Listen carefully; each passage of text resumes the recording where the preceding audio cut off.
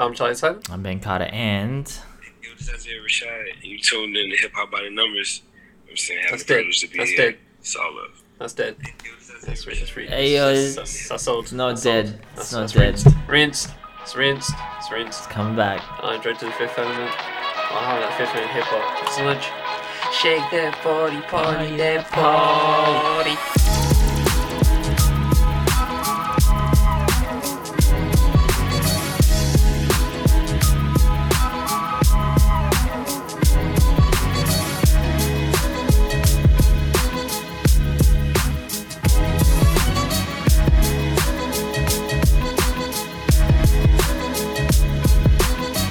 Come and have a good time with G.O.D. Oh, do you know how cold it is right now? Probably quite cold. You're in England. I can see my breath in my own room, Ben. Hi, Ben. How's your week been? What feels this week? It's not that cold here, actually. It's a balmy Oh, 20, it's great. 24 It's good to degrees. know. Actually Great. it's Solid. been great, man. It's been great. Weather's Love it. been- I'm so happy for you. So happy. I mean, I was about to say, well, you chose to live in England, Charlie, but you did not choose to live in England. Yeah, deep response to that one. Yeah, a little bit no, deep. that We'll one, keep yeah. it moving. That's another pod. That's a pod. That's a different pod. This week, talk about what we got into, what we listened to. Let's see, what do we got here? Black Shadori released White Melody Side B this time. Incredible record. Last time I spoke about this, I think it came out in March, the Side A. He's got Shane Noir on here, Vic Spencer. It's just an incredible record. Like, still recorded on his microphone, on his iPhone, sorry, not on an actual microphone, so that might turn a few people off. But just incredible. The guests on here, he's got Know It All, Sincerely Yours, got RJ Payne, Roam Streets, JR's on a couple of tracks, Ayo Shamir, Sovereign. But, you know, just the same kind of content, like the track names alone, Clayton Bigsby, Jack Black, Kim Kardashian, Anne Hathaway, Blue Lives Matter. Like, these are very inflammatory topics. Carol Baskins, Bow to the Man, Proud Boys, Land Down Underground. Yeah, famously inflammatory subject, Anne Hathaway. Yes, Anne Hathaway. Very inflammatory when you're talking about Anne Hathaway. But yeah, man, look, it's a great record. It's just as lyrically dense as the first one. The concepts he's tackling on here are just as intense. I'm enjoying it a lot. I really am. Maybe not as much as the first one. I think the first one really hit me in the face. You know, I didn't expect it. I wasn't really sure what to expect. With this one, I'm used to it now. I've obviously interviewed Black Shadori. I've spoken to him. I understand I don't understand his perspective. I've heard his perspective. He's told me about what he's trying to achieve with these things, and it's brilliant, man. It's beautiful. I fully recommend people go check that out. Even if you're not comfortable checking out a new artist, just go listen to the Shane Noir track, go listen to the Roam Streets track. You know those artists, you love them already. I think that you will very much enjoy Black Shadori on there. I think he held his own, and even more than that, on those tracks. So it was a great project. Carl Scrooby dropped a new project, Casino. It's good. It's really good. It's not what I expected at all after his I think his last album was 2019. I kind of expected him to go a little bit more introspective, talk a little bit more about maybe some mental health stuff he's going through, or just the world at large and what's going on around him. This is just fun, man. This is just banger after banger after banger. And that's the thing that Carl Scrooby is incredible at. This is his wheelhouse. Like, this is where he is the best. Just over freaking luxurious production, sounding very expensive, trap beats, and his flow he has this monotone delivery. It's brilliant. It just has a brilliant quality and texture to it compared to the beats he's rapping on. I love this project. Definitely one that I put on and just switch off and enjoy. I'm not trying to engage too much with lyrical content. There's a couple of tracks on here where he does get quite deep. And Carl Scrooby is a very deep thinker. So if you're listening to this record, I would say, you know, listen out for a couple of like thought-provoking bars, because he's definitely going to have that on his albums. What else we got here? Oh, we've got to talk about Metro Boomin's album. It's a banger, man. It's a freaking straight up banger. It's really, really good. It's not what I expected. I don't even really know what to expect. But yeah, it's great. It's brilliant. You know, there's not a huge amount of guests. Like, it looks like a lot of guests when you type it out, but when you actually listen to the album, you're kind of expecting a DJ Khaled mishmash of random artists. It's not that at all. Metro Boomin's gone in the exact opposite direction, and I love him for it, and obviously people are loving him for it, because this isn't a record where he's just trying to like corral all the biggest names onto a song and just create some sort of like terrible, awful mishmash of pop star status bullshit like DJ Khaled. He's actually trying to make proper. He's being a producer. He's being a fucking producer. He's trying to produce great songs and great music. And yeah, I don't think the concept of the album, the heroes and villains thing, that one doesn't hold up too well under scrutiny. I think maybe what he's trying to say is that the line between the line between the two are kind of blurred. So when you're listening to the artists, because of the skits with Morgan Freeman kind of set up this idea of like, are we about to listen to a hero or a villain? Like, is Future meant to be a hero or a villain? Is Young Thug a hero or a villain? Maybe he's trying to like blur the lines between the two so that you don't really know which is which, or I don't know. I need more listenings. Maybe it's not that deep. Maybe I'm thinking too much about it. But yeah, Morgan Freeman was fire on this, of course. They all performed well. The Weeknd was beautiful. Young Thug was incredible. Travis Scott, hearing Travis Scott again, I think that he was a little bit timid, especially in comparison to Astro World and Rodeo, where he took a lot of risks, and Birds.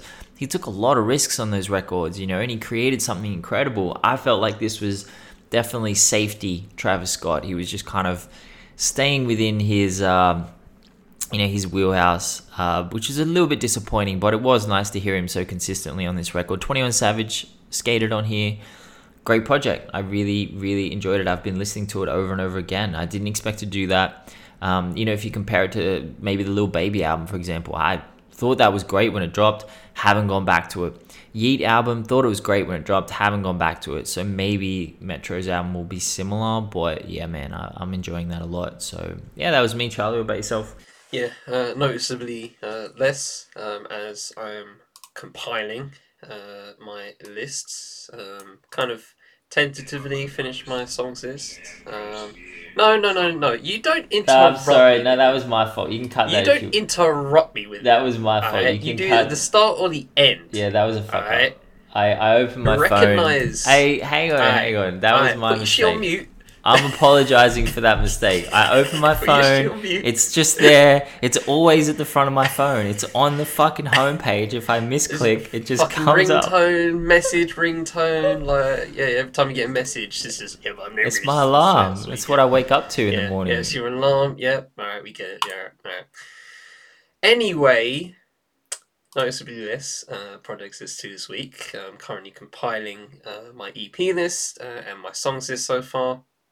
Tentatively done my songs list, kind of got a short list of the EPs, so I've wheeled it down to about 20 or so. Gonna try and get that down to at least 15, and we'll see how it goes on that front. But anyway, start off with a Reuben James, Piano Love, Piano Love 1. Little EP, strictly just piano vibes. It's literally just a piano. It's him and a piano. And yeah, I mean, that's a forte. But you get some really good stuff here if you like piano.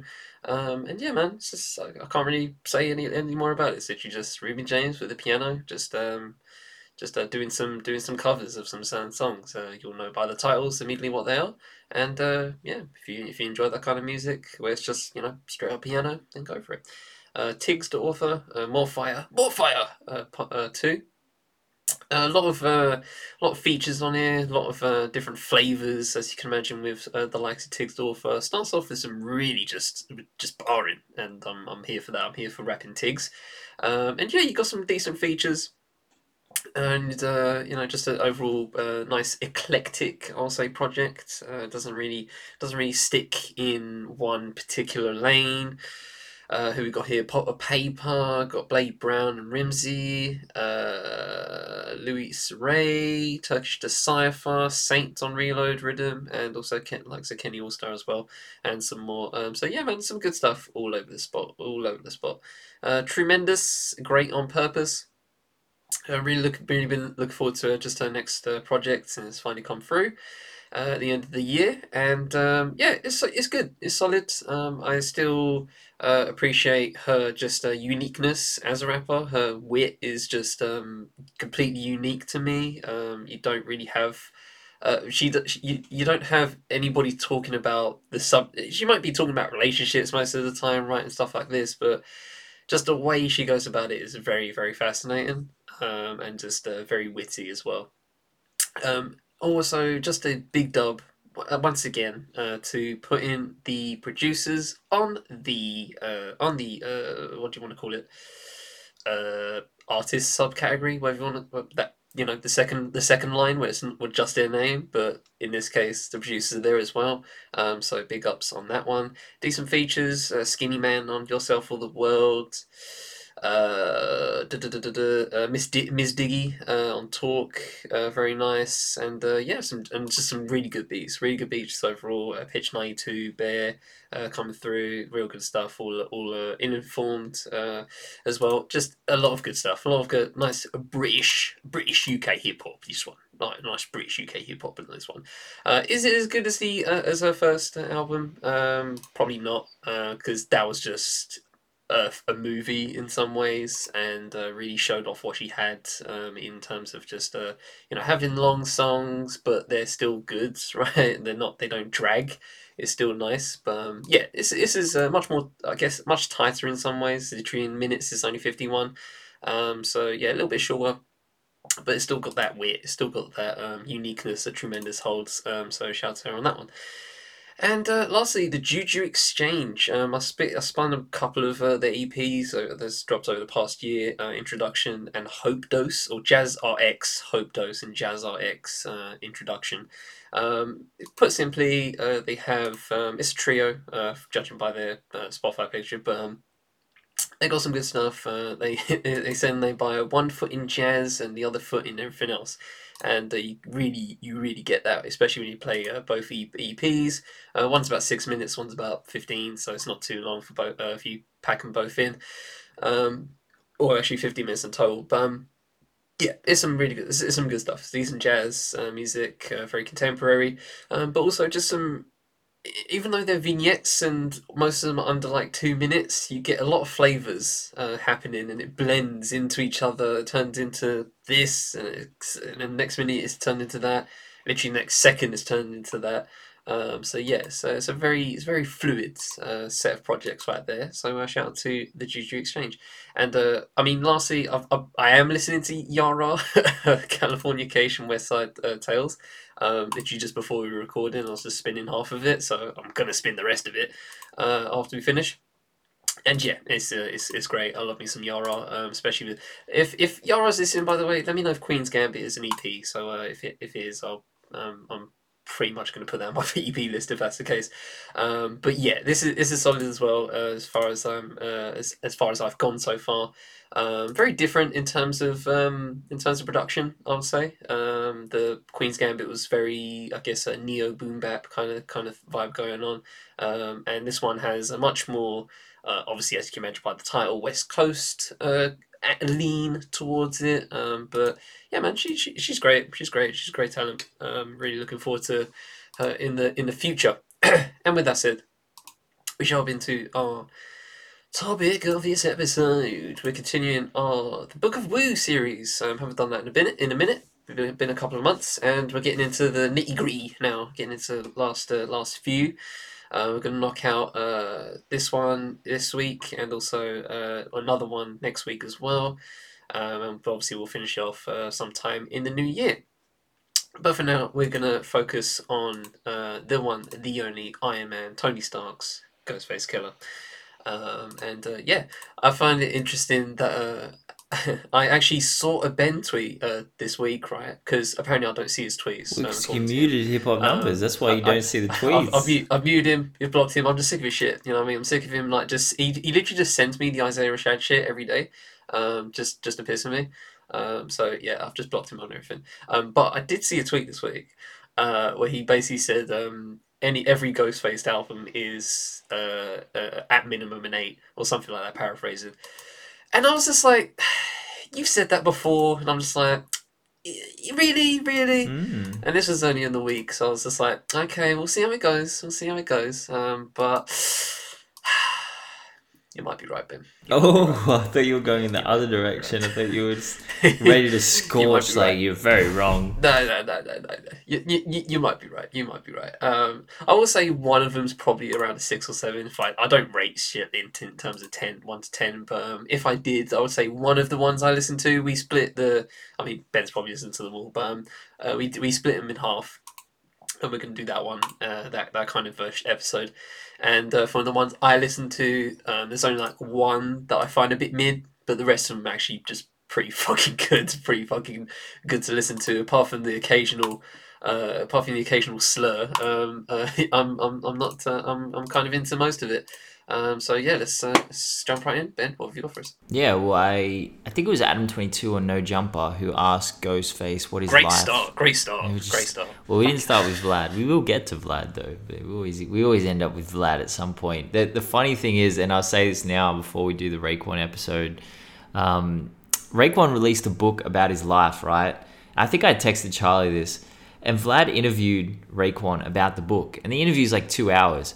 Vlad basically got Raekwon to tell you everything that was in the book in the interview, so you don't have to go buy the book. You just watch Vlad's interview, and then you know this. I don't know, man. The man is just on another level when it comes to vulturing. He's on another level. He's playing chess, not checkers, on the vulture game. But yeah, Adam22 on No Jumper, he actually asked Ghostface what his life would have been like without Wu-Tang, if he just came out as a solo artist. And Ghost said he would still have had a career, but it would likely have been marred by legal issues and irrelevance moving into the 2000s. Now, in the same interview, he talked about his output in the 2000s, obviously Supreme Clientele, but then into Pretty Tony, Fish Scale. He said he never had to worry about beats, and this was a key aspect to his mid-career renaissance at a time when the rest of the Wu were waning, like genuinely waning. I think that's a key aspect of this story because Ghostface had 3 top 10 albums in the 2000s. He had the most top 10 solo albums of any Wu member in the 2000s. Meth had 2, Ray had 1, and that's it. No one else had a single one. Now, while Method Man was always marketed as the frontman in the early days and the sex symbol and the lead-off hitter, and whilst he maintains that image to this day, Ghostface gained ground on him through simple hard work and intuitiveness. You can argue that Ray and GZA are better lyricists, but you can't deny that Ghost's impact kind of dwarfs theirs post-2000, like genuinely. I really only feel like Method Man and RZA are more influential and more powerful as Wu-Tang members than Ghostface after the year 2000. So I want to focus a little bit on the music this week because Ghostface is intentionally cagey about his history. He grew up in Staten Island and he helped take care of his 2 brothers who both tragically suffered from muscular dystrophy, something that he speaks about on Iron Man. He attended the same junior high school as Raekwon, and their bond developed incredibly early. He told 24/7 Hip Hop they came from 2 different projects. Ghost came from Stapleton, Ray from Park Hill. Now, we've spoken about this divide numerous times on this podcast, and it's a huge part of Wu-Tang's backstory. Especially the You God episode, where he spoke on the fact that Stapleton and Park Hill kind of hated each other. And this made Ghost and Ray's friendship even more fascinating. Ghost told 24/7 Hip Hop that Park Hill was the weed spot, and even though Stapleton was known for fighting and Park Hill was known for being fly, both projects shared a love of rhymes. So whilst Ray was in Project Hallway spitting bars with his friends, Ghost was doing the exact same thing. And when they would link up to Cop, they would rhyme together. So RZA is once again the glue in this story. He's the only other Wu member from Stapleton, and Ghost told an interviewer the same thing pretty much everyone else outside of ODB and GZA, RZA's cousins, have said about him. They said that Ghost said that he has an aura about him. And, he had people around him. He was making musical moves, drawing people into his orbit. Now, RZA's music attracted You God, and by association, of course, Method Man. And his business acumen attracted Capadonna and Master Killer, but it was actually his flyness and his intelligence that attracted Ghostface. In the No Jumper interview, Ghost recalls a time when he was super high, too high, he claims, and RZA calmed him down by explaining what was happening in his brain, why it was happening, how long it would last. Like, RZA broke the whole thing down to him. He said that RZA used to buy microscopes and study things for no reason other than to learn about them, and it was that attention to detail that drew Ghost in. And Ghost's life before Wu-Tang was freaking hectic. He speaks on drug dealing, spending time in prison at 15 for robbery, worse things that he refuses to disclose, talks about getting money out of town. He told No Jumper that this lifestyle didn't actually even end until the mid-90s, when several of his closest friends were locked up for decades for the same kind of things that he was involved in. But it was actually 1987 he credits the year that he realized he was capable of something great. He only began rapping seriously at the age of 14, but by the time he moved in with RZA, he had committed himself fully to Wu-Tang. So it was hardly smooth sailing from here though. Like, Crack Magazine described Ghostface as a permanently drunk, coke-sniffing dusthead who was constantly involved in fights. I'm not like paraphrasing that, that's just what they said. He openly calls himself a dusthead, by the way. He said at this stage of his career he was into drinking, doing angel dust, and dropping mescaline. Wu-Tang's early success was so cartoonish to him, he couldn't actually get his head around the fact that he was famous. Ghost and Ray told Drink Champs, which was a great interview by the way, is 4 hours, super intense, like very long, lot of story. I think it was 4 hours, 3 or 4 hours. On that episode, they said that it wasn't really until 97 on the Rage Against the Machine tour, which they dropped out of before completion, that they actually realized the scope of their success. On that tour, Rage Against the Machine was scathing in their description of the Wu-Tang's behavior. Tom Morello said this, he said, "They've never been on a regular tour before. Some of the very fundamental things that rock bands learn when they're driving around in their vans were utterly unknown to them." He talks about them just being late to everything, being uncontactable, like just treating it, not, I guess, with the respect that Rage Against the Machine would have been treating it with. And when they left that tour, which they left by choice, Ghost and Ray said they realized just how epic the achievement was to be playing to 20,000 people every night alongside alt-rock royalty like Rage Against the Machine. Now, few hip-hop tours of that scope had ever been organized. So think how crazy that is. Like, Ghost said in 1987 he decided to take rap seriously, but it wasn't until 10 years later, after the Wu were already a global juggernaut, that he realized that they were a massive, massive group. They were huge. And it just took that long. I mean, he didn't really stop engaging in his activities until around that time as well. So I guess, because we're doing Raekwon next week, people are probably going to want to know if the Raekwon and Ghostface beef is actually fact or fiction. I'm not going to use anything to do with the Hulu documentary in any of these episodes. I've not used it as source material. I haven't gone back and watched them. It's a fictional show. A lot of it's dramatized. So all my information comes from other sources. So if you're sitting there thinking, that's not how it happened in the Hulu documentary. No, it didn't happen that way probably in the Hulu documentary, because it's a TV show. Like, it's not actually 100% accurate. That's just the way it is. It's not a documentary, no. I don't know why they call it that. So Ghost told 24/7 Hip Hop that Park Hill and Stapleton were rival hoods. In a Vulture article from 2014, which actually sought to document the many internal beefs in Wu-Tang, they said that Raekwon originally thought that Ghostface was a crook, although he was talented. Raekwon told Hot New Hip Hop in 2013 straight up that he told RZA back then that Ghostface was a crook and they didn't fuck with him.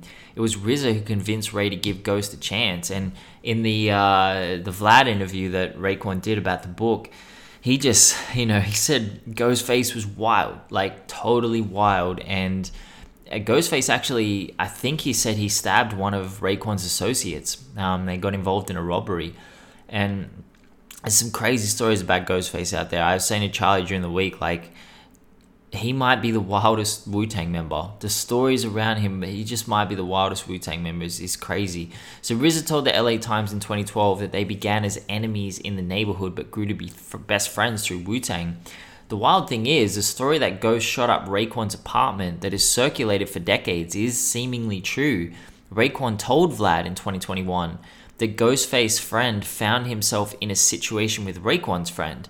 Now, due to this, Ghostface's house was initially shot up, and so Ghostface was retaliating. It just so happened that Raekwon lived at this place with his friend, and thus Raekwon's apartment was actually shot up by Ghostface, and this was when they knew each other. So clearly there was beef at one point. RZA was the one who diffused it.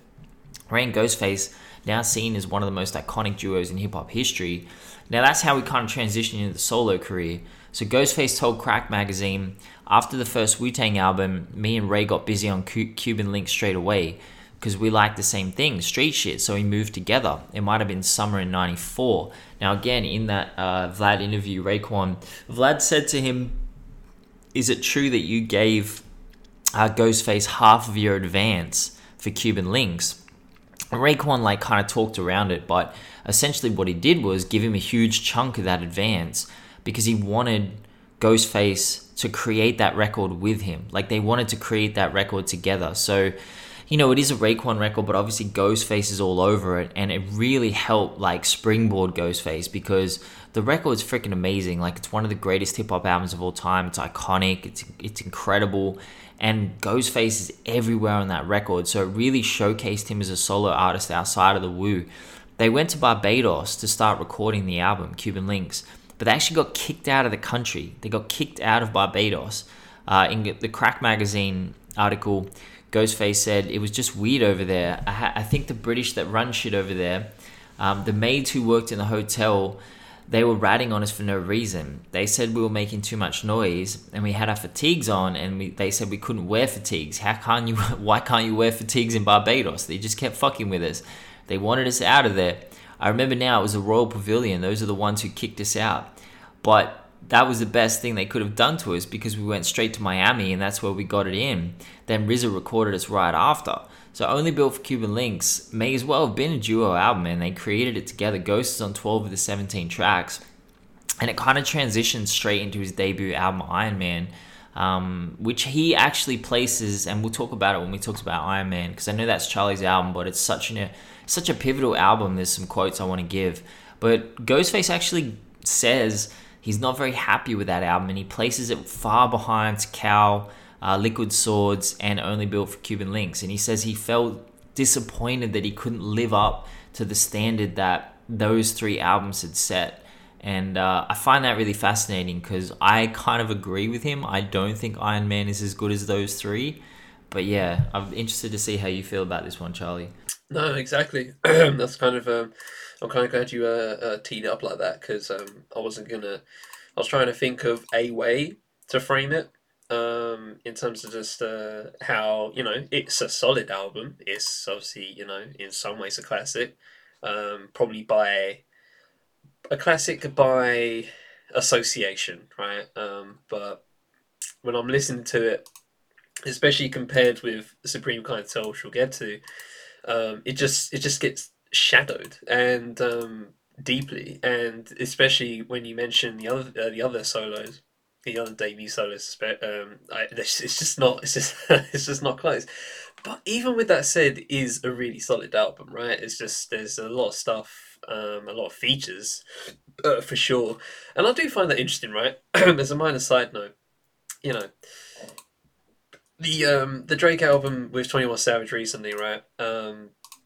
From what I've seen, it's pretty much a Drake album that just happens to have 21 just about, just chilling, just there, right? But this one is just. I just always question why it's why it's a solo. Like you basically said with Cuban Links, that's basically a duo album. Is this not basically a duo album? I mean, it's a trio album if you go by the title on the cover, featuring Raekwon and Capadonna. So fuck, let's call it a trio album. Why not? Um, with that said, I'm being a stickler just for I don't know correct credit because it's basically a true album. There's only one track. There's literally only one track that's just Ghostface, and that's Poisonous Darts. And that's a solid track as it is, but even with that, it's just everything else has features all over it. And I'm saying this, I feel like I'm saying this in negative ways. It's still again a good album, but I don't know. I'm just being a stickler, I guess. It's interesting listening to this one especially, where it has all of these just great. The samples across his discography is just so good, and it's so fascinating that you mentioned before that Ghostface kind of knew that he needed really fucking good production, and he gets it most of the time. And you got Al Green on Iron Maiden, another Al Green on 260, Assassination Day with excerpts of Usual Suspects, which is just great. Poison Starts from got excerpts of Mystery Chess Boxing, ZZ Hill, Otis Redding, Jackson 5, Teddy Pendergrass, Riot by Blackbirds, Jimmy Ruffin. There's just so much. There's just so much good shit here. I will say, as a minor negative for me personally, the Soul Controller. Not a fan of the interpolation of "A Change Gonna Come" by Sam Cooke. Was not into that part of the song at all. But yeah, it's a good album. It's great. It's I'm trying to find ways to shit on it, I guess, in how I'm wording it. But it is a good album. There's just but everything, if you frame it in the way he framed it, like you said, paraphrasing him, saying that other solos were better. I agree. The fact that there's only one non-feature song here, it always just says something to me.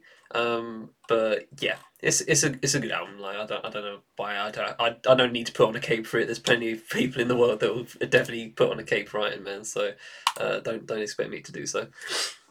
Yeah, I mean, it's a great album. It's a really great album. It kind of came at a time of great distress for Ghostface. He told OK Player he was not well. He said, "I was diabetic. My best friend left me. Went to jail for like 23 years.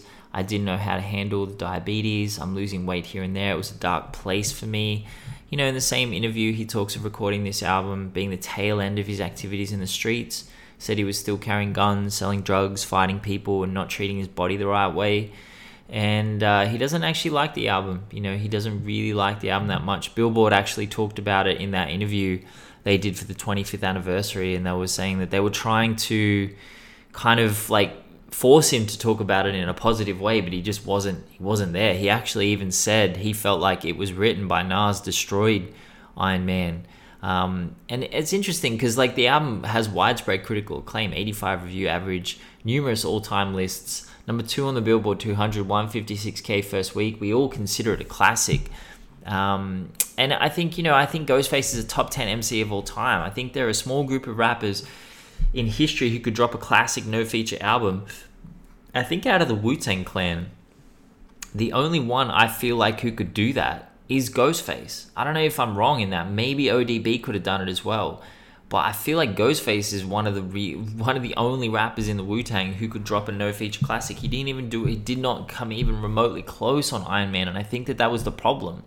I think that was the problem with the record, is too many, because we'd already had it. By this stage, we'd already had Cuban Links, we'd seen what it was like. We had Liquid Swords, we had Tikal, we had obviously a Wu-Tang a group album. We didn't need another group album. It's a great album, don't get me wrong. I'm doing the same thing as Charlie. I'm picking holes in it. I still think it's a great record. I really do. I just don't think it's up there with Supreme Clientele, anywhere near that at all. So, Supreme Clientele? Yeah, it's great. Supreme Clientele's great. It's definitely probably the best album out of his discography. I think most people would agree with that.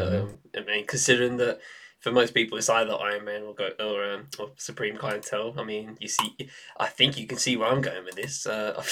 Supreme Clientele is just, I don't know, it just comes off as a listen just so smooth, so fucking smooth. The production super clean, plenty of RZA, of course, but even like Inspector Deck's got one as well. Hassan on Apollo Kids, again featuring Raekwon, tank of a fucking song. Mighty Healthy, as we mentioned at the beginning of the episode. The only downside of this is probably, well, it is the skits.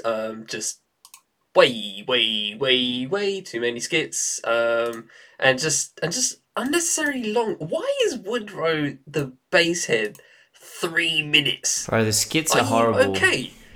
Are you okay? Like, we need to get rid of the skits, man.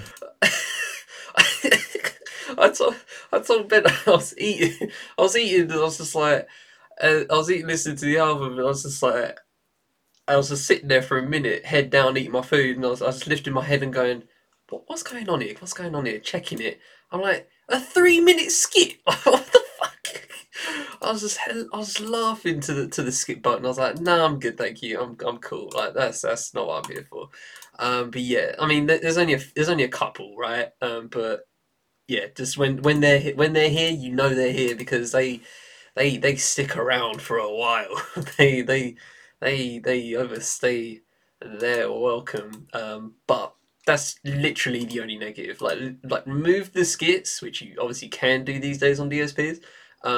It's just a super smooth album. Can you do that? Just Oh, I goes. guess you can add you can create your own like Yeah, playlist well, of you albums. go on the queue. You go on the queue, and you can just Yeah, remove I song in guess it. so. So Yeah. yeah, you could easily just do that on DSPs.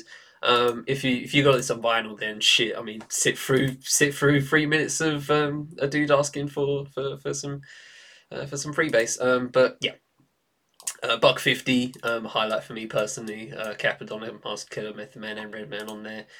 Just an absolute supreme track. Just from a pure bass perspective.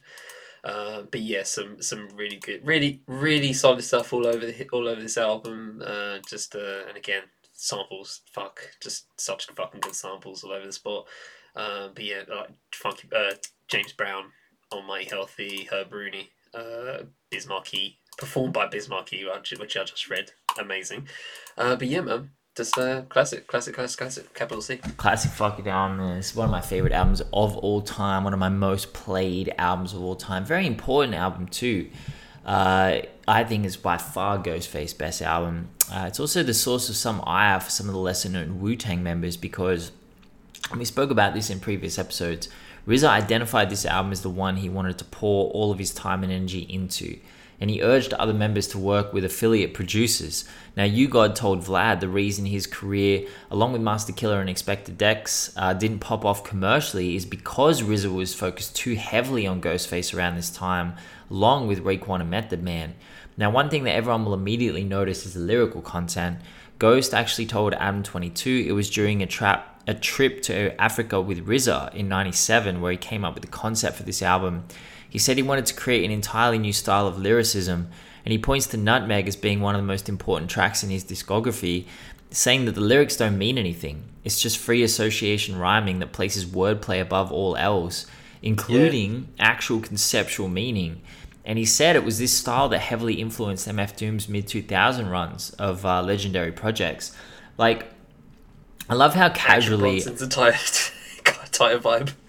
Yeah, I mean, you know, the influence that Ghostface had on MF Doom is like well documented, and they've spoken about it at length before. And yeah, it's totally different, the lyrical content on this record compared to Iron Man and compared to future albums. It's almost like it's just a time capsule of how Ghostface was at this time. He was just like, I'm just going to create an album where I'm just saying wild shit over and over and over again, and he just does that for the whole album. A lot of it doesn't even make any sense. You're listening to it, you're like, what the fuck is he saying right now? It doesn't, you're trying to like catch on to meaning, because obviously there's so much slang in hip hop, especially when you're going back in time and listening to older music. Right? You didn't grow up around, you know, people weren't talking about it on Twitter, you know, when you were a kid. So you don't know what half this shit means. Like, you're trying to piece it together. And obviously that's an experience we've all probably had so many times with hip hop music when we've gone back in time or listened to music from areas that we're not from. So when I'm listening to this album the first few times, I'm like, oh, maybe I'm just not picking up on the slang. Maybe I'm not really understanding it. But intentionally, Ghostface didn't really want to say anything on this album. And I do love how casually Ghost speaks of RZA when he talks about this album, because RZA's hard drive contained actual money. Like, it was gold. It was gold plated at this time in hip hop history. Like, if you had access to that hard drive, it was a money printing machine. Maybe more so than anyone outside of Timbaland and Missy Elliott, maybe Scott Storch. Because the Neptunes hadn't popped off yet. Swizz Beatz was only just starting. Maybe not even the Neptunes. The Neptunes were a bit later. Dre in 97 had just dropped the Lead Balloon Aftermath project. This is pre-Kanye. RZA opened up that laptop and gold bars fell out. It was freaking crazy. So the production on this record, I think, is second to none. It's incredible. Number 7 on the Billboard 200, 134K first week. But this album opened up a whole generation to underground rap, because by the year 2000, Wu-Tang's sound had retreated back to the underground, like very, very quickly. Think about the Manny Fresh era, the Shiny Suit era, the Bling Bling era. We were heading into the 2000s. which was obviously just pop rap a lot of the time. A lot of pop rap was coming out there. The albums that were charting very highly, that's not necessarily to say that the rappers who were charting them were pop rappers, but the beats were very mainstream. This album does not have mainstream beats. These are not mainstream beats. But yeah, man, it's a great record, and it's a classic. It's a straight up classic. I think it's by far his best album. Yeah, and now we get into, I guess, I mean, I just don't know anybody that talks about any of his other albums, right? It's Well, crazy. I mean, But Fish Scale people talk about. I guess so. And it was a fucking. And when I get to that, it was a crazy just nostalgia moment that I had when listening to the album. I didn't even clock it until it came. I was just like, oh fuck. But anyway, Bulletproof Bullets is the next one, and yeah, I was. This is where I was just getting into that. I was getting into that realm of myself, right? Where I was like, okay, here we go, wading in, foraying into the unknown of albums that nobody talks about, which in my mind means that they're trash. But this one, Bulletproof Bullets, is good. I like this album. It's fun. It's a little bit lighter overall, especially production, just a little bit lighter. You got some RZA here, of course, again, and also Alchemist, which is put put here, but obviously that is obviously the Alchemist, the more notably known these days. And yeah, even those, he was just coming through with some fucking heat. The Forest, the Jukes. I love that word, juk. It's a great word. Street Chemistry, just yeah, man, just Alchemist beats, just are so fucking evergreen. It's absurd. He samples the Wonderful World of Disney on the Forest, which is I just found very funny. 110th Street, but classic Bobby Womack, Walking Through the Darkness. That's an amazing track. Really love that. She's My Lady on the Ice Interlude. Donny Hathaway, great. JJ Johnson, the OJs. Oh, just some. I don't know why I keep harping on the samples, but I feel like they just work. They just work on a Ghostface album. They always do. It doesn't make sense. Review wise, very interesting. Just looking about, got like a 4.5 via Vibe. For some reason, a 4 point. I think that's a 4.5 on the Rolling Stone album guide, but a 3.5 on the actual Rolling Stone review. So I'm assuming some time passed between the two. 3 on Q, 3 on Mixmag, 3 from the LA Times. So I guess at the time, not really people were fucking with it, which I find interesting. I guess because it came out a year after Supreme Clientele, it might have just been considered, oh, he's fallen off because, you know, again, not that the quality dips, but the is it iconoclastic? Is that the correct term of saying it? But the iconic nature, I will say, of Supreme Clientele is just obvious from as soon as you spin it. This one's just less iconic, right? There's less iconic tracks here, but overall, as a listen, it's solid. It's a calm listen. I can't complain. So yeah, it's interesting how people react, I guess, at the time to that. They clearly just compared it and said this is not Supreme Clientele, and therefore it is lesser. But you know, it's you got to look between the lines. You've got to look between the lines here, and between the lines, there is a solid album here. There is a cool album to listen to, and definitely recommend for people to actually listen to. Yeah, I found this album really interesting because when he was talking to OK Player about Iron Man, he said he felt he fumbled what could have been a triplet of classic albums by dropping Bulletproof Wallets. He actually kind of places the blame with RZA. In a Wax Poetics interview, he says, I wasn't too happy with Bulletproof because RZA forgot to clear some of the samples on there and shit became a real distraction for me and everyone around. For RZA's part, he actually agrees the sample clearing affected the album. In 2005, he said, he's more high-pitched when other producers work with him. His voice should be compressed on 90 megahertz and slowed down. I know that. Other producers and engineers don't know that. So kind of what Riz is saying here is he sounds better on samples, but not as good on electronic tracks, which is what had to happen on this record due to the lack of sample clearance. So, that could be it. It charts 34 on Billboard 200 and there's no real anthems on it. It's a bit disappointing, I guess, in that sense. But the way that people speak about this album, you'd think it's terrible. It really is not. It's really not terrible. It's a great album. It's really solid. I mean, as Charlie said, it comes straight after Supreme Clientele. So obviously that kind of hamstrings it and hampers it a little bit. But I think it's a great album. Then we get the Pretty Tony album. So this is the album that Ghost said he quit smoking weed to record. It's also his first album on Def Jam. So he told Adam 22 he realized he was coming up with all these great ideas and concepts, but before he could write them down, he'd forgotten them, and it actually contributed to a huge blowout in time it took him to record this album. And he was disappointed with the final product as well, so he decided to calm the weed consumption down drastically from this point. And he moved over to Def Jam. In an interview I saw from 2004, he actually blamed Sony and Epic, his previous label, for not pushing him hard enough, which is super ironic because I actually heard that interview about 20 minutes after the Adam 22 one, which came out a couple of years ago, where he went in on Def Jam, and he said that he was super disappointed with how Def Jam treated him and that they didn't prioritize him at all. Now, obviously, our why can't I say Def Jam? Jeff Dam. Our Jeff Dam retrospective is done. Now, Ghostface said that Leo Cohen brought him over and then immediately left, and what he discovered was a label in total disarray who really only cared about one or two big artists, and everyone else kind of had to fend for themselves. He said he expected a lot more out of Jay-Z, considering they came up under similar conditions at similar times, but that Jay-Z wasn't the label boss he expected at all.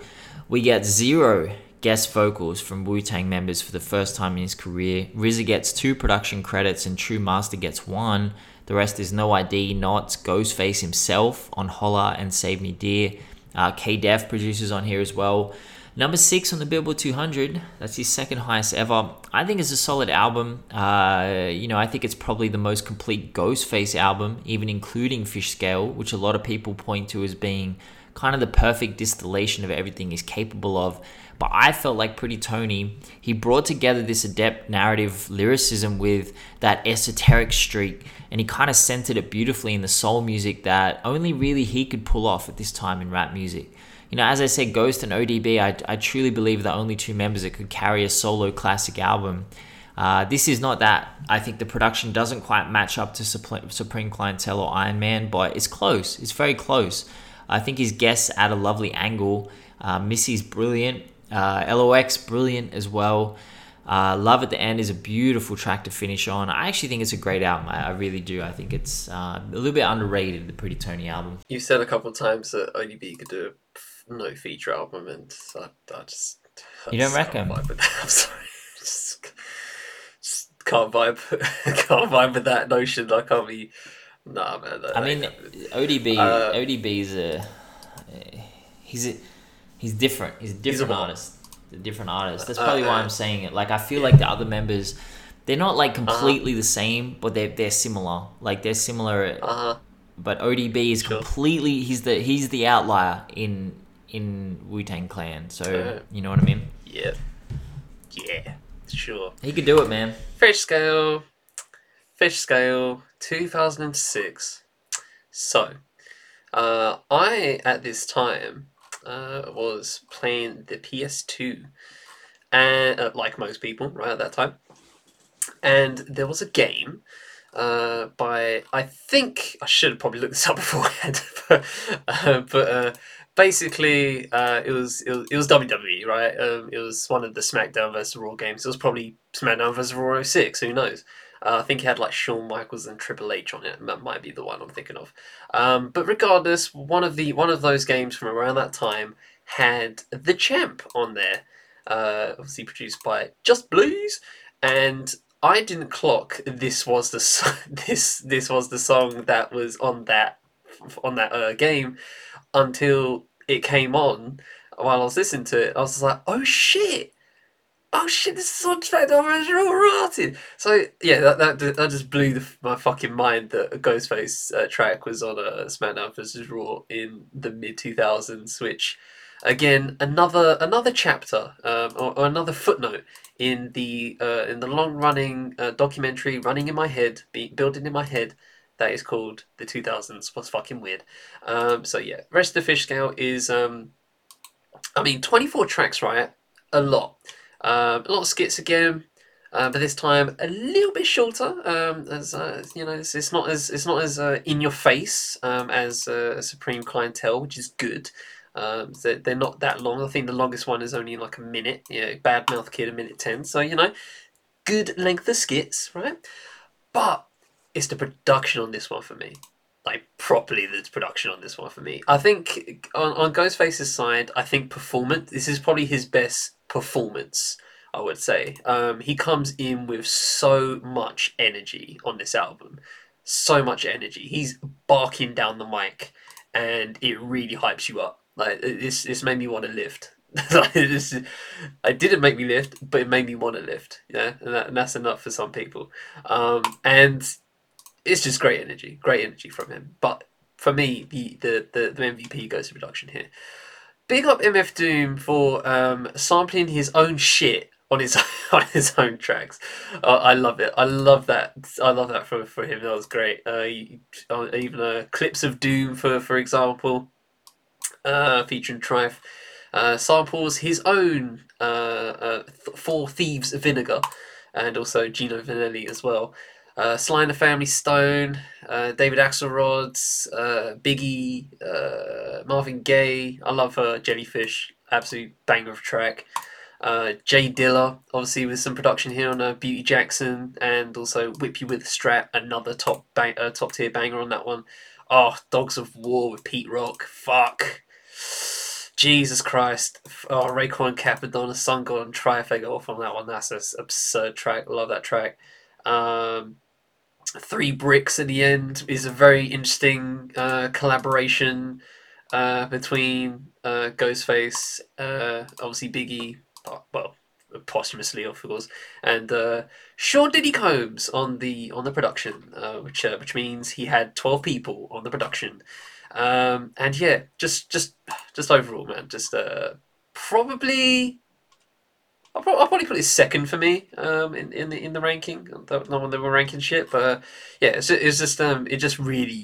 just came through so much. It's punching in your face kind of energy, and that's kind of why, in my mind, I would most people mess with Ghostface because he's so in your face with it, and he does it a lot with the lyrics all the time. But this one, he's proper just shouting at you, and I'm here for that. I'm definitely here for that. And no, I think Fish Scale was peak Ghostface, like genuinely peak. MF Doom producing a bunch of tracks on here is incredible. Went number 4 on the Billboard 200, 88 review average on Metacritic. And this came after his first real dispute with RZA. In 2005, he actually sued RZA for unpaid royalties, and this will become more important in the next few albums. So I'll talk about more Fish. If any Ghostface album was not going to be an 8 out of 10, it's More Fish, because bro, the features here, like, it's just a strong no. Like, it's kind of like a Meth Lab album, this one. The Amy Winehouse link up is amazing. Chic Lucha on Blue Armor, amazing. Every single other guest on here falls flat. We have some Capadonna on Guns N' Razors, and this was at the tail end of Cap's issues with money and his kind of existential change of heart. Ghost actually spoke about it during an interview around this time, saying that although he hadn't spoken to him much, he supported and loved Capadonna. So it was nice to see him on here, but the feature did not hit. The only tracks I really enjoy sitting with are Ghost Is Back, Block Rock, and Alex. By this stage in his career, he defined his sound so expertly that it was so unique from everyone else in the industry.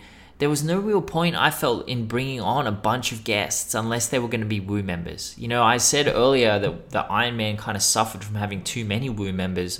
In the mid-2000s, there weren't many albums, Wu solo albums, that had that energy, that mid-90s energy. So obviously he wasn't really going to do it for More Fish. I mean, he would have done it for Fish Scale if he's going to do it. But yeah, I didn't think there was much point to that.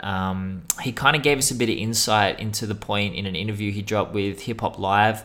He talked about the importance of reaching into the underground and uplifting their voices, as well as kind of imbuing his own music with some of their energy. Trife the God, Sun God, Killer Sin, Sean Wiggs pop up, you know.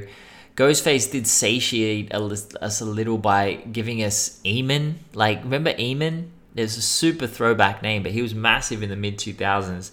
The final track, Back Like That remix, he actually threw Kanye on a track that already had Neo. So I guess, that's something.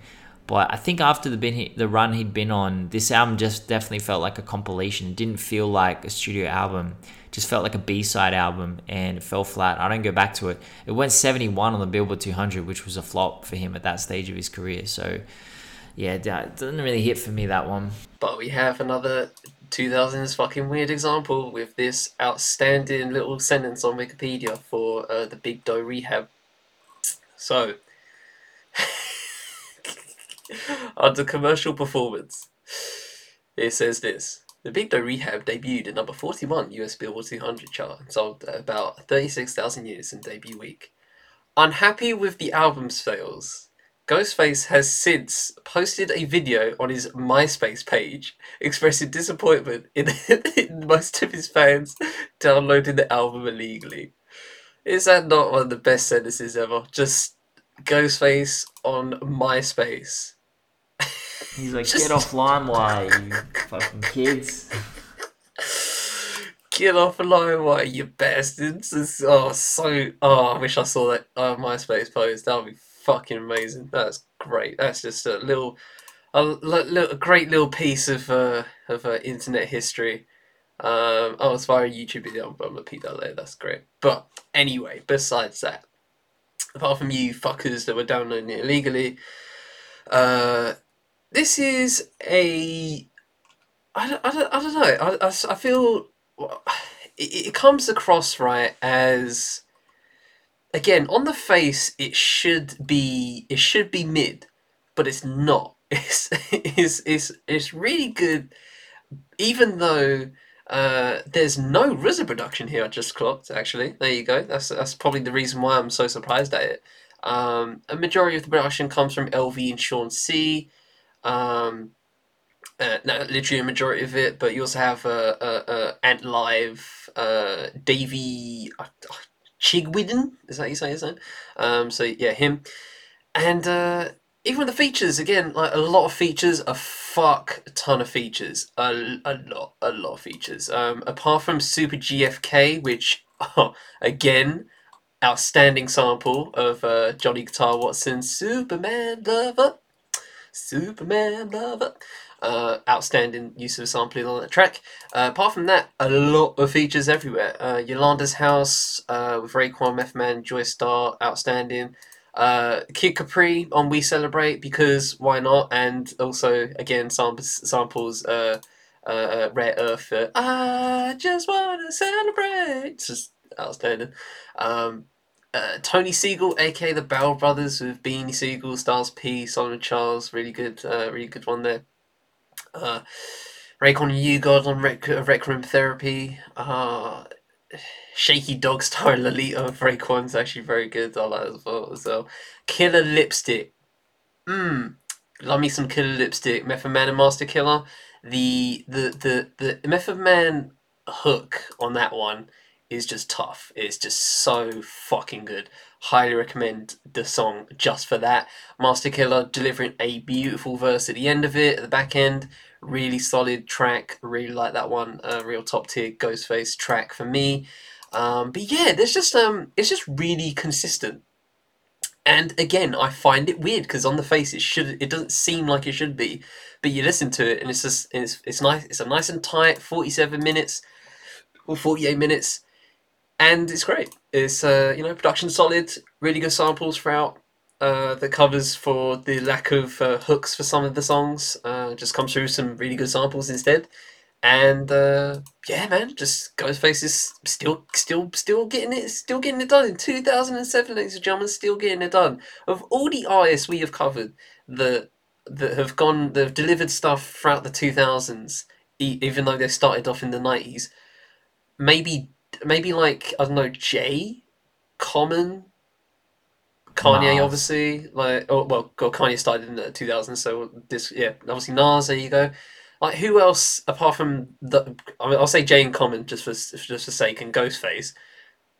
Who else is producing just actually solid stuff during the 2000s, even though they were kind of like started off in the 90s? I mean, Snoop was, very but interesting. like in a different Like, Oh yeah, Snoop is banging. You and I classics. love can't that. forget that. You and I love that Snoop, but a lot of people didn't like that. 2000 Snoop is the best Snoop. Yep. Fight me. Yep, no, I'm the same.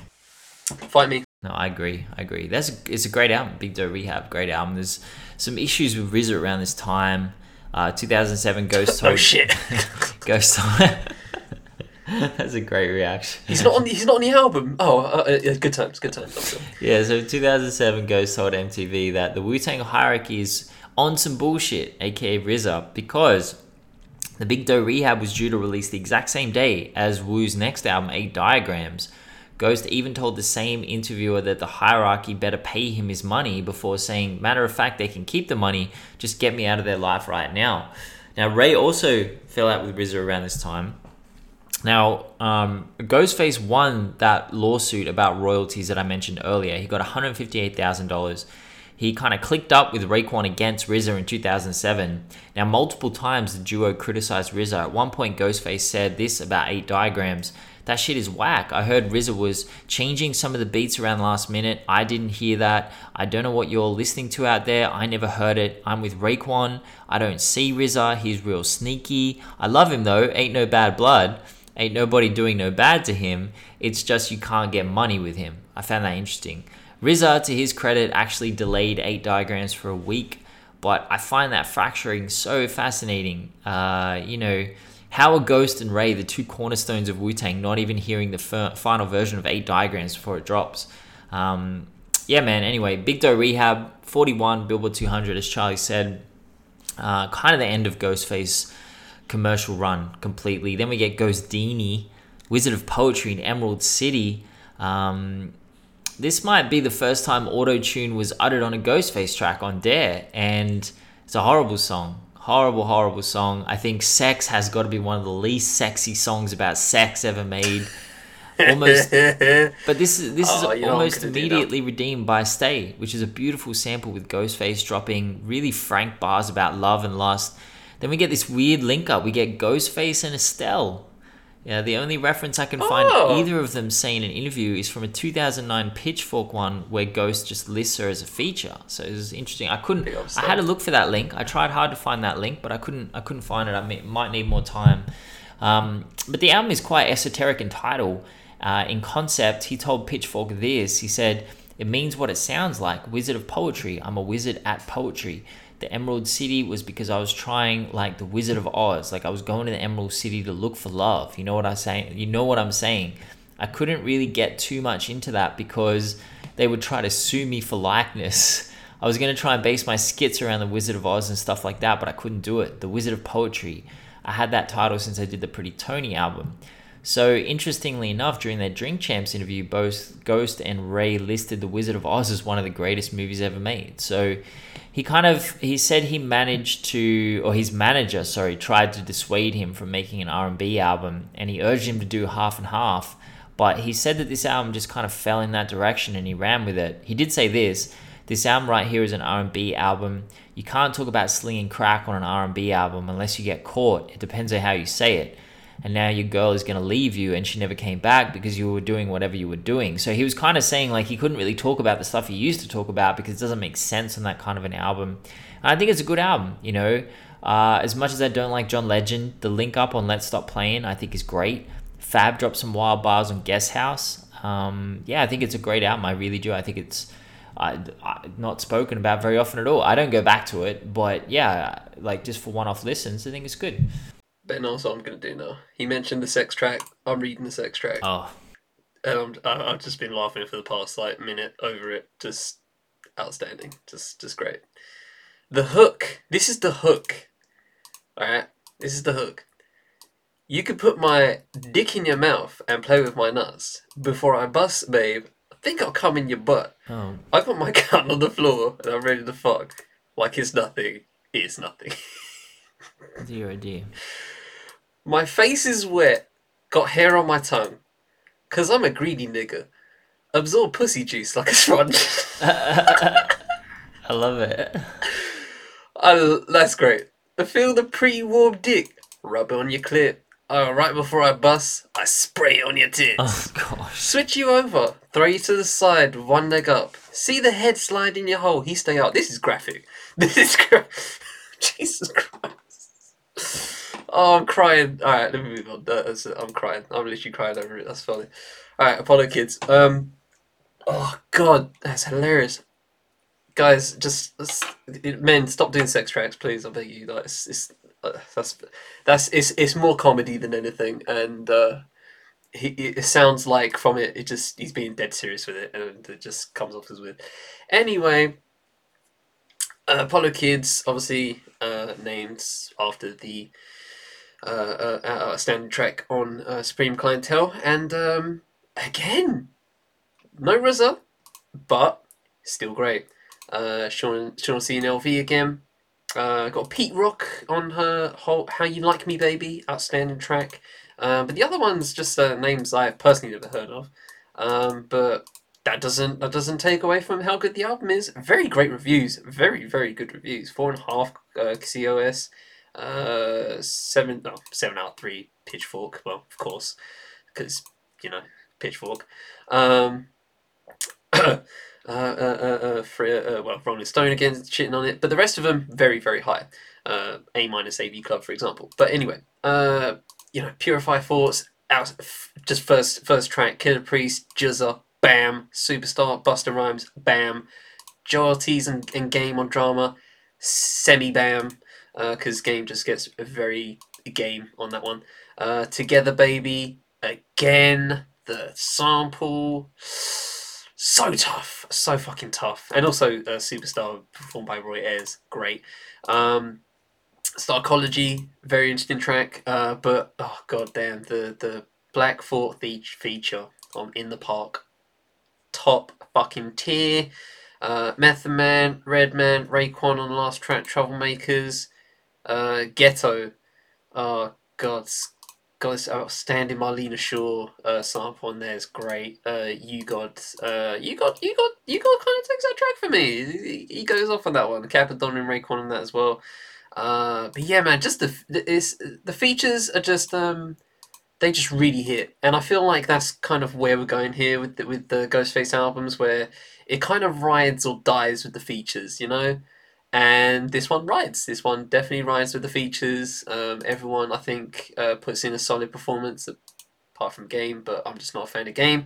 But yeah, man, just a really solid album in the 2000s. Well, 2010, but yeah, end of 2010. So we're firmly in. But even with that said, we're in the next decade at this point, and Ghostface is still putting out good shit. We're here for that. I'm here for that. Seriously, very impressed personally. Yeah, then we get 12 Reasons to Die, which annoyingly doesn't appear on streaming, which is a pity because it's brilliant. It's his first ever independent album. Ghost left Def Jam in 2010 after Apollo Kids. He told Complex about Apollo Kids, which is going to annoy us all. That was a mixtape. That wasn't no album. They wanted Supreme. I'm gassing them to do Supreme. Obviously, Supreme Clientele 2. But I caught them real quick for their bread and then gave them Apollo Kids. That was going to be called The Warm-Up. It's interesting. When J. Cole dropped The Warm-Up? 2009? 2008? Yeah, close. Yeah, close. The same time. Close, very close. Yeah. But they was like, I know what you're trying to do. They caught on, so I just called it Apollo Kids. But I still kept Supreme on the side, though. And I've been holding it. I've been holding it, and I still got it. That's why I try to be like, hold on, man. So interesting. This album, 12 Reasons to Die, came during more turmoil for the Wu-Tang Clan. RZA actually tried to appeal Ghostface's legal victory a few years prior, but the judge actually called it bizarre and threw the appeal out. So obviously that didn't work out too well for RZA. In February of 2012, Ray told XXL, I feel like us doing solo things hurt us. I never told nobody that. Because when you have something so pure and so solid together, it could have been structured more togetherly. It could have been more stronger if we knew to stay together like that. But when we allow each other to do us, some did better than others. It jumped into some ego shit. If we would have stayed together, we would have had 30 albums by now. I disagree wholeheartedly, wholesale with Raekwon there. I think he's off base completely. But considering Ghostface was by far the most productive solo member of the group, this could have been seen as a shot in his direction, but he persisted, and that's how that article was posting it. They were saying that it was a bit of a shot at Ghostface. Yeah, man, this album gets rave reviews. Despite all the issues Ghost and RZA were having, this album actually came out via RZA's label and features RZA as an executive producer, which is very interesting. I always felt like Ghostface was RZA's favorite artist. I genuinely feel that way. It's a concept album set in the 1960s Italy through the fictional character gangster Tony Starks. He gets murdered by his former employers for falling in love with the Kingpin's daughter and is melted into vinyl and then pressed into LPs. Now, when they are played, they resurrect Ghostface Killer, the man intent on seeking revenge for what happened to Tony Starks. Obviously, Tony Starks, the character, is referenced constantly throughout Ghost's solo work. It's kind of natural he would eventually dedicate an album to the persona, especially after what MF Doom did with his universe in the 2000s. It's a very, very good project. Feels like an essential shift in Ghostface's career. He was always a very adept storyteller, but they often felt very unfocused and off the cuff. Like he was kind of rapping random words and one would just conjure an associated story in his mind and he'd spend 8 bars describing it, then he'd like move on. But I feel like he challenged himself on this record to stick to a concept, and I think without this album, for example, Sour Soul would have been much less polished. So I think this was a really important album from him. Yeah, solid. Then we get to a 36 season, sorry. The album cover is so weird. It comes off as like a Fleetwood Mac mixed with some death metal group. It's really weird. Like the typography gives me like Fleetwood Mac Rumours kind of vibes, or like a jazz album. But then the cover, the picture, or the artwork, whatever you want to call it, has some like fucking, I don't know what that is. It's like some demonic shit. It's really freaky. I don't know what the hell's going on there.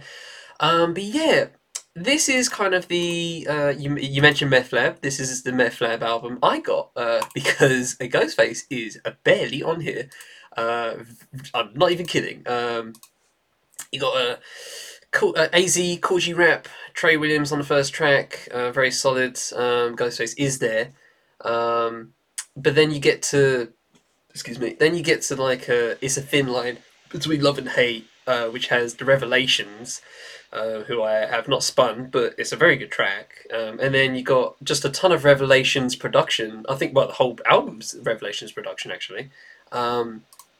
But yeah, you just some tracks doesn't have Ghostface anywhere. I Love You All Seasons, and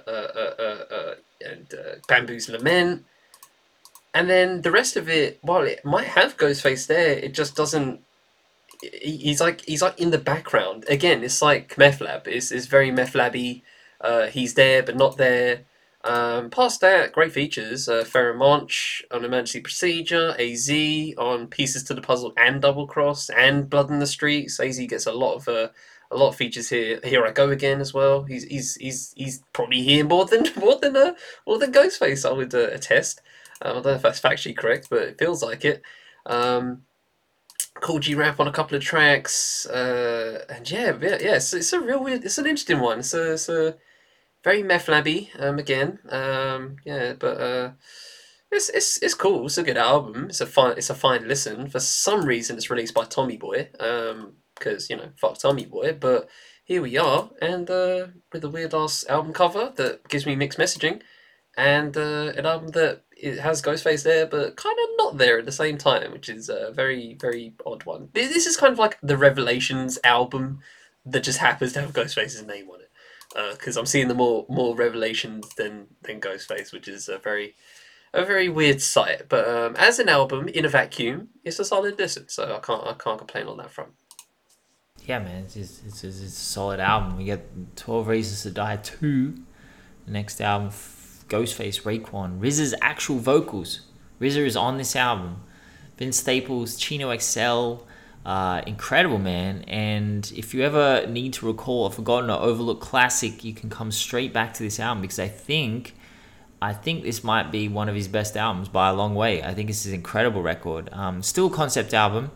Now, Adrian Young, how do I pronounce his name? Young. Yeah, Young. It's just Young. Okay, Adrian Young. It's nice, just Young. Adrian. He told Earmilk, which is a great name for a publication. He said, "Sorry, what? Earmilk? Earmilk.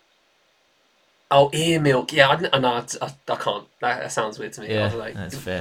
I just imagine someone putting milk in their ear, and yeah. I mean, that's better than their ear like Yeah, having milk come out. yeah. So this, so Adrian Young says the sequel takes place a decade after the events of the first in 1970s New York that is basically taken over by the descendants of the DeLuca family. The Ghostface killer is resurrected by a rival gang leader named Lester Kane, who is played by Raekwon, after he collects the 12 vinyl records containing Ghost's spirit in an attempt to take over the city. The first one was more of a classic revenge story mixed with horror elements, while the sequel is more influenced by the classic mafia gangster movies such as Goodfellas and Carlito's Way. So RZA being on here is a bit of a revelation after all the issues in the 2010s. In 2013, he actually called Ghostface out, but they seemed to make up in 2014, when during an interview with Grantland, he actually says, "I love him, he saved my fucking life, he gave me a purpose. Nobody better be disrespecting him in front of me." So that's RZA saying that about Ghostface. This was clearly in response, I think it was, that was. This was clearly in response to the way Ray was speaking about RZA during this period, very disparaging. So getting them both to link up on a song in 2015 is iconic. I mean, it's 2015. It's not like it was 5 years later. This was the year after that all that stuff happened. It was crazy. I think it's a brilliant album. You know, I think the beats reach back into RZA's basement and pull it into 2010s. Ghostface is venomous and inventive. The guests add value on every single song. It's a really, really solid late career album. Yeah, then we get to final, which is Ghostface Killers, dropped in 2019. And this is the mid one. This is the mid one. Out of all of them, I feel like the ones I listen to anyway. This is kind of just fine. It's solid. It's calm. Like nothing to really write home about really. Some again obligatory Capadonna, Method Man, Inspector Deck, Master Killer, Eamon, your boy Eamon. All of a sudden, got Eamon on there. Got to get Eamon on there. Yeah, your boy Eamon. But yeah, it's short. It's 33 minutes, and yeah, kind of just kind of goes into the wind really. Straight after you listen to it, it's like in one ear out the other. So yeah, you kind of have to just be really into Ghostface to really care, to be honest. But it's fine. It's cool. I can't complain. It's not groundbreaking. But yeah, it's just another album for you to, if you want to be completionist about it, go ahead, go spin Ghostface Killers. But yeah, aside from that, not really much to write home about. But yeah, as a final note from my side, before I guess you're gonna get into just where he's now or whatever. I did find this very interesting because I think I went into this thinking Ghostface was one of those where he just kept producing stuff no matter what, regardless if it was good or not, regardless of what people say. And in that case, in some cases I was right, I guess, right? But not in the way I thought, where I thought that, they were crap. But again, I'm pleasantly surprised. I've had a great week listening to most of Ghostface. Again, apart from the healthy smattering of homophobic slurring, Ghostface has got a really, really impressive solo catalogue that I feel like is probably underrated in the grand scheme of things. I feel you said you put him in your top 10, and I'm sure there's plenty of other people that put him there. Definitely people put him up in the top 3 of obviously the Woo, and top 10 in general. But yeah, I just never really got why, I guess. But if everybody's spinning his discography in the same way we have this week, then I can in the words of Justin Hunt, who does his GOAT series, if you told me that Ghostface was the GOAT, I might disagree, but I understand. So. Yeah, I think that's fair. I personally think no one in Wu-Tang has been as consistent as Ghostface. When I say consistent, I mean he's good point. Basically been at the peak of the genre his entire career. Like even when he slipped up a little bit, like on more official Ghostface Killers, he dropped a great album a few months prior, like 12 Reasons to Die 2 and More Fish. And Fish Scale. So, like, no one could be mad at, for example, a B-side album of Fish Scale being mid-tier. Like, that's okay. That's fine. Bulletproof Wallets is probably the only disappointing album because it came after two of the greatest hip-hop albums of all time. I feel like he kind of opened the entire 2000s up to Wu-Tang solo members with Supreme Clientele, which was an album that brought RZA's production and the Wu-Tang aesthetic into the mainstream in the new millennium. I think that album does not get enough credit for actually doing that and kind of bringing the underground into the mainstream in that way. I think it was brilliant. And, you know, even to this very day, like, everything he drops is quality. There's no meth labs in his back catalog. There's no immobilarity, you know, and it wasn't always going to be this way. Like, Meth was seen as the star, and Ray and GZA was seen as the lyrical swords, and ODB was obviously seen as the heart and soul. But as the 90s and 2000s progressed, it became clear that, I think personally, only one member could inhabit all those roles at once, and I think that's Ghostface. He created the defining Wu-Tang album in Supreme Clientele because it proved not only that Wu-Tang's sound was brilliant in 94, but it was still fucking brilliant in the 2000s. And Meth was meant to be the man who attracted the masses to the Wu-Tang brand, but in the 2000s it was Ghostface. You know, he was popping up with Beyonce, Mary, Amon, Faith Evans, Neo, Amy Winehouse, Mariah Carey. I mean, gotta remember that we've just done his solo albums. Ghost was everywhere in the 2000s. He was a bona fide superstar. Every time he did that, a whole new generation, a whole different generation were drawn to Wu-Tang. And the wild thing is, I don't think he's really changed, you know? He speaks about progress in his life and his spirituality, in how he views himself and he treats his body. But lyrically, and like, he did have a bit of a progression in the 2010s where he focused on more narrative concepts, but he didn't have any kind of massive sonic shift, you know? His interviews are still wild. He doesn't really move that much different to how he did before. And he's still independent, making grimy 90s music in 2010s, 2020s. And I think that's incredible. And I just think he's a top 10 rapper of all time. Someone said to me when I said that 8 out of 10 thing on Twitter, they said Apollo Kids wasn't that great, which was a silly thing to say. I don't know why they said that and not Ghostface Killers or More Fish.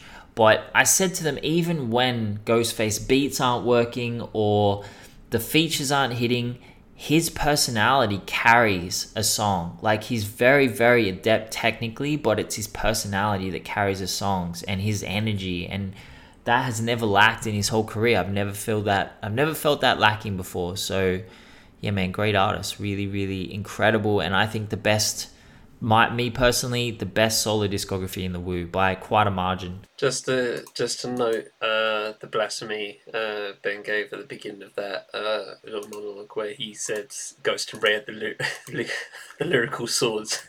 Wait, say? When GZA was sitting right there, just right there. No, but I did say Ray and GZA were seen as the lyrical swords.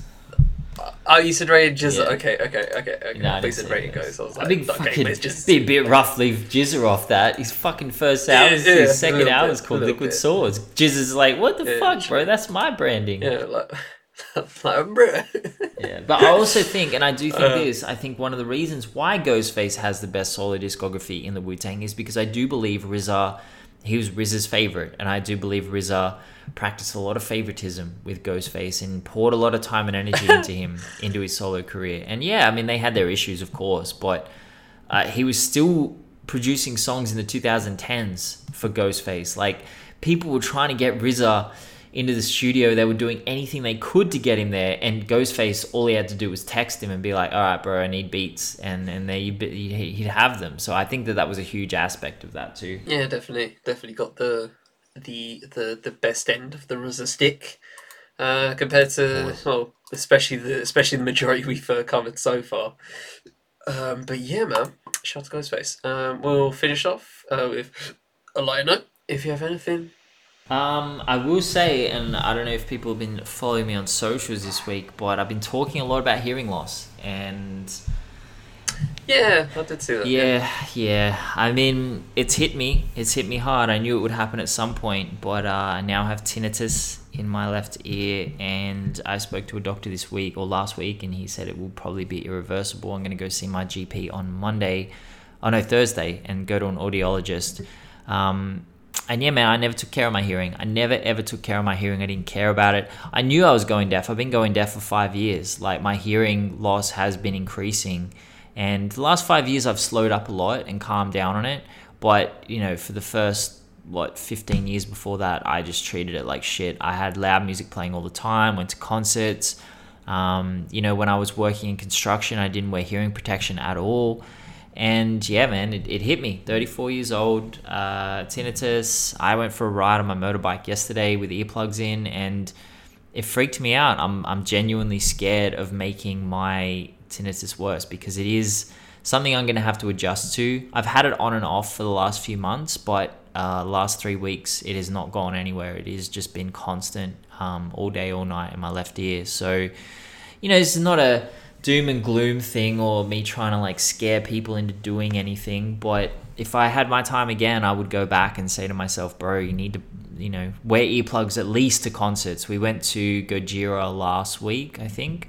Gojira, a very, very heavy metal band, and I had earplugs in for the first time. I'd never worn earplugs at a gig in my life, and I took them out a couple of times, and I was just like, I can't believe that if this had happened a few months prior, I would have been here without earplugs, because it was so fucking loud, and it scared me that I had been kind of mistreating my hearing. And yeah, it's not as fun, it's not as great being at a gig with earplugs, it really isn't.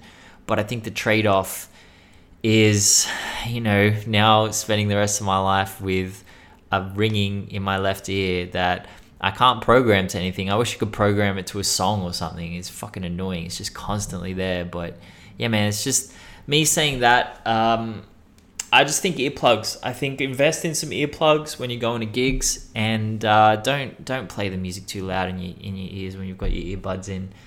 And the other public service announcement I do want to say is, if you're selling tickets to a show, okay, and you're saying that show is on Saturday, December the 2nd. Saturday, December the 3rd it was. It was December the 3rd. Saturday, December the 3rd. I bought these tickets months and months ago, okay? And on the ticket, it says doors open at 8 p.m. Now, Charlie, what time would you expect the headliner to come on if you're buying a ticket that says Saturday, December 3, doors open 8 p.m.? What time do you expect the headliner to come on? Not late. The headline is not late, by the way. They're not been held up in traffic. Sure. They're planning to get on at this time. Right. Yep. So for me, usually doors open around 7. Usually get if there is support, if there's one especially, get that come around 8.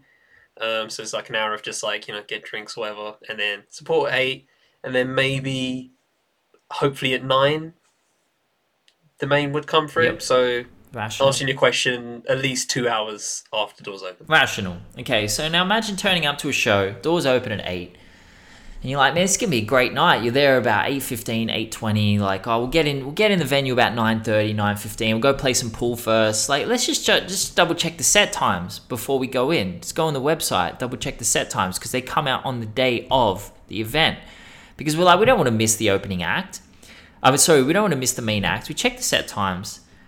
12 a.m. to 2 a.m. is what time the headline is coming on. Now, that's not even Saturday anymore. That's Sunday. So you've sold me a ticket to an event that doesn't exist. Because now you should have sold me a ticket to Sunday the 4th of December. Fam, no fucking way. What do you think I did? We turned around, we left. There's no way. That is not rational. That is unfair, I personally think. At least put on the fucking ticket 11 p.m. or something like that. Don't say 8 p.m. Are you kidding me? What am I going to do? Sit around and suck my thumb for 4 hours while I'm waiting for the fucking main act to come out? Even when I saw Onyx, okay? Even when I saw Onyx, we got there at 8 and Onyx didn't come on until 11:15. Now that was annoying. And they only played for about 45 minutes. So they finished by the time this headliner was meant to start. That's fucking crazy. And I was pissed at Onyx. I'm like, bro, how are you going to make me wait 3 hours and 15 minutes before the doors open to when you start playing? But 4 hours? And you're going to play till 2 a.m.? I'm not going to get home till 3:30 in the morning? No. I'm 34 years old, bro. I'm not 18 anymore. So I was mad pissed at that. I thought that was nasty behavior. Yeah. Luckily, I haven't had that level of fuckery. You kind of guess it. I guess it when it says the doors are closing past midnight. The rules are very rigid. If it's a quote unquote club night, it can go on till 4 a.m. If they want to. But if it's a general concert, gig, show, whatever you want to call it, it usually ends at maximum like 11 or 11:30 if they push it. So yeah, you kind of just know by the time you see doors close. Oh right, 2:30. Okay, well they're not turning up till midnight then or whatever, or because it's a club night and they're just gonna be DJing all night. But yeah, that's a royal. I will That's a say, piss take of the highest order. I will say it was a rookie error because in Australia, DJ, like they have what they call DJ sets, right?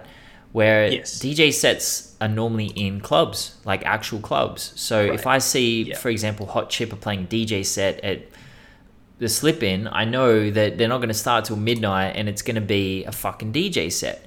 Now, John Hopkins did Right. say he was doing a DJ set, but it's at Right. an actual venue. This is a live music venue. This is not a club. There's no Right. There you go. there is a bar out the back, but this is not a proper club with a dance floor. This is a venue that we've been to Right. numerous times for rock shows. So, and I looked at his set lists and he plays his own music. Like he plays, it's actually on the tour for his album. So his recent album, he's touring it. So what am I meant to think? Like, yeah, it says DJ set, but you're touring your actual album and you're playing it at a fucking live music venue. This is not a club. This is not a nightclub. And you're coming on at 2 a.m. Like, that's nasty. I think that's lame. You can't tell people you're going to be there at 9 p.m., 8 p.m., and then come on at midnight. But I live and I learn now. I'm maybe not going to buy. I've never bought DJ set tickets before, and I was a little bit hesitant when I saw it was a DJ set. But yeah, man, it was a mad disappointment. Came home, ate our Subway, and went to bed. We were in bed by like 10:30, so it was 90 minutes before he even freaking came on stage. We're old. Like we're not. Come on now. Be fair to the over 30s. Be fair to us. Yeah. Oh, if only they heard the Dream Festival episodes. Oh, yeah. John Hopkins was on that too, and he played it. I made him play at 7 a.m. Maybe he did hear that, and he's like, "Fuck this guy! I'm gonna turn up at midnight. I'm not playing at 7 a.m." Oh shit, that's funny. That's so funny. Dreams Ben is so far away from reality. It's crazy.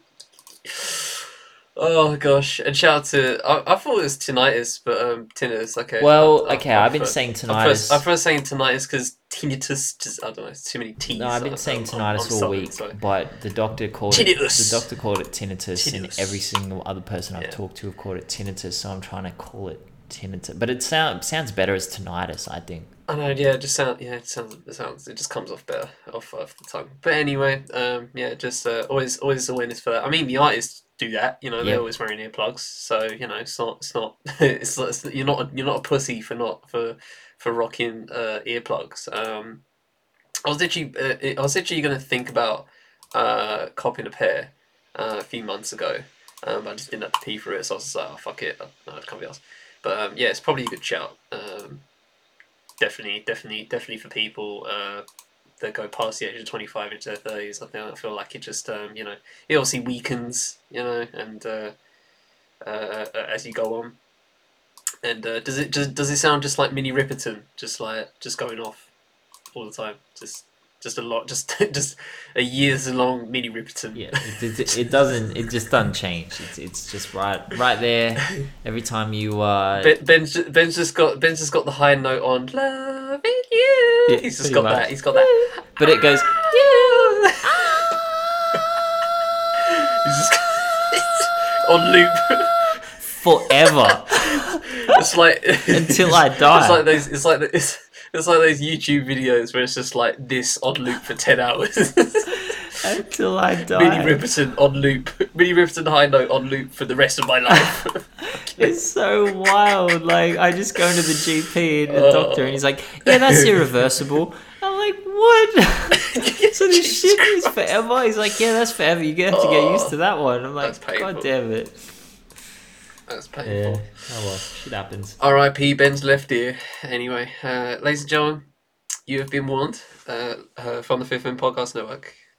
This has been Digging Digits. Hope you enjoyed this episode. I've been Charlie Taylor, Fifth Element. I'm Ben Carter of Hip Hop Numbers. Raekwon next week because Ben doesn't want to keep it a secret. Oh yeah, but until next. you can't do Ghost without doing Ray. I mean, I said we're doing someone next week. We're doing another one next week. They could have guessed, but whatever. Well, there's only two left, Raekwon isn't it? next week. Have we only got RZA and Ghost and Ray left? Oh, see, so I mean, this disrespect to Inspector Deck. See what I mean? Fuck. Like, he doesn't even know we've done. Everyone Inspector disrespects Deck. Deck, See and what I mean? I've just done Everyone it. disrespects Deck. That's so I nasty. hope. I mean, someone's probably going to answer this question for me because they've listened to Inspector Deck fully. I haven't listened to Inspector Deck albums, but I really hope they're fucking good, just so I can. I think they are. Gas him up until the fucking cows come home. But until then, we shall leave it there. Hope you all have a good week. Wish I was trying to do the same. But until next time, take it easy, ladies and gentlemen. Alright, peace.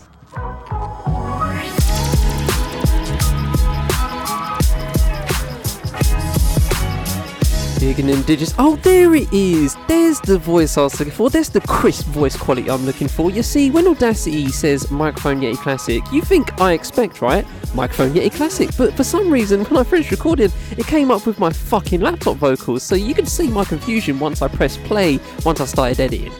Anyway, you know the rest of it. Full show notes. See you next week.